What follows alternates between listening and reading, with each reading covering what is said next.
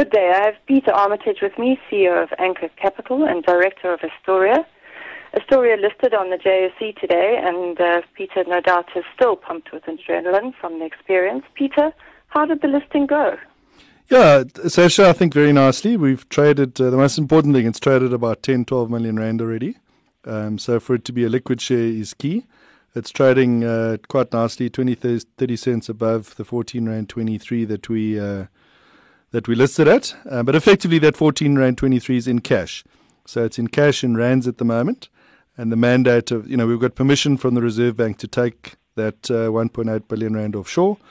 And what you're really buying in Astoria is a JSE listed share, which gives you access to a diversified global offshore portfolio, which we'll create over the course of the next month or two. Okay. I understand the primary listing, Peter, is on the Mauritius Stock Exchange, and the secondary listing is on the JSE. While the company is domiciled in Mauritius, can you just explain the advantages of a primary listing on that island? Yeah, I think it's a very similar structure that's been used by a lot of other companies, predominantly the property companies. So your listeners might be aware of companies like Nepi and Rockcastle, and this is really a duplicate of that structure. Now, to get Reserve Bank approval to take a chunk of rands offshore, you typically have to be a foreign company. So it's domiciled in Mauritius. The business is run out of Mauritius. There's a 3% tax rate in Mauritius for Mauritian companies, which is obviously lower than South Africa. And then it listed in Mauritius, did an inward listing in South Africa, and the money that's raised from South Africans will then be taken off and invested in offshore equities. So I assume then, because it's listed in Mauritius as well, you're expecting quite a large foreign holding as well? Look, I think we've played an integral role in the capital raise, and our base and sort of circle of people that we can raise money from is from South Africa. So it is predominantly South African money at the moment. But it is genuinely an offshore business, and Astoria will seek to get funds from elsewhere around the world. The intention is to list it in Namibia over the course of Jan or Feb. There are some foreign investors who've already come in onto the Mauritian register. So, I could picture in 5 years' time the business being 20% South African. But at the moment, it's well over 90% South African from an investor perspective. Okay. So Peter, the investment strategy is to invest part of the portfolio in private equity and the balance in large quality growth companies internationally. Do you want to talk about what you've lined up in terms of investments, both from a private equity side as well as in terms of the direct investments?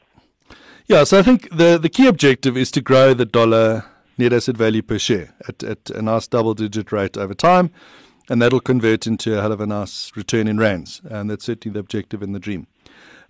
We then had to work out what we think the best way to achieve that is.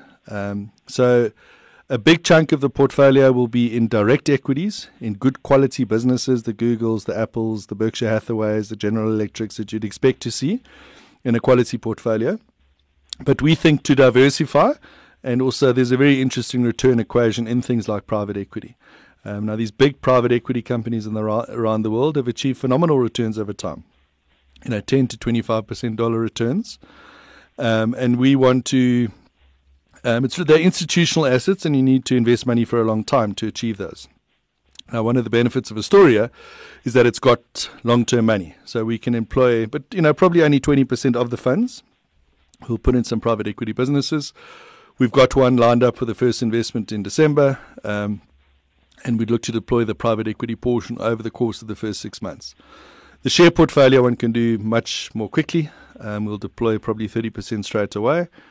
So investors can expect us to be fully invested in offshore equities through different vehicles in 6 months' time, but it might take us anywhere between 1 week and 6 months to get fully invested. We obviously want to do it on a rational basis and not rush into things, given that it's long-term capital. And Peter, you spoke about double-digit dollar-based returns. Do you want to just talk about what kind of returns investors can expect and how quickly they should realistically expect them? And will returns be in the form of dividends as well, or just capital appreciation? So initially, we're not going to pay dividends in Astoria. I think the message we got from shareholders is they're putting money into this to have offshore exposure, so they don't want money back in rands. This business is owned by the shareholders. Daryl Kaplan, the CEO, will canvass them from time to time and might change that policy over time. In terms of when will you get the returns, this is a long-term investment. There's no guarantees in the investment world. On a 10-year view, I think a reasonable expectation from global equity markets would be kind of a 6 to 8% return plus 2 or 3% in dollars. So you should be able to get 8 to 11% from the markets. And obviously the whole reason that we've created this vehicle is to try and achieve more than that. So that would be achieved one of three ways. One is to pick the right shares that outperform that. Two is for the other vehicles that we invest in, like the private equity, to achieve better returns than that, which they have historically. And the third way would be to effectively use gearing. The cost of money offshore, we can borrow money at 2 to 3%, and if you can invest that at 10%, obviously there's a very nice kicker. But markets are volatile. In 1 year anything can happen. The investments can be up or down. But we're making long-term investments in businesses that we're comfortable will give great long-term returns. Well, it's certainly an interesting and exciting sounding growth story. Thank you, Peter. That was Peter Armitage, CEO of Anchor Capital and Director of Astoria.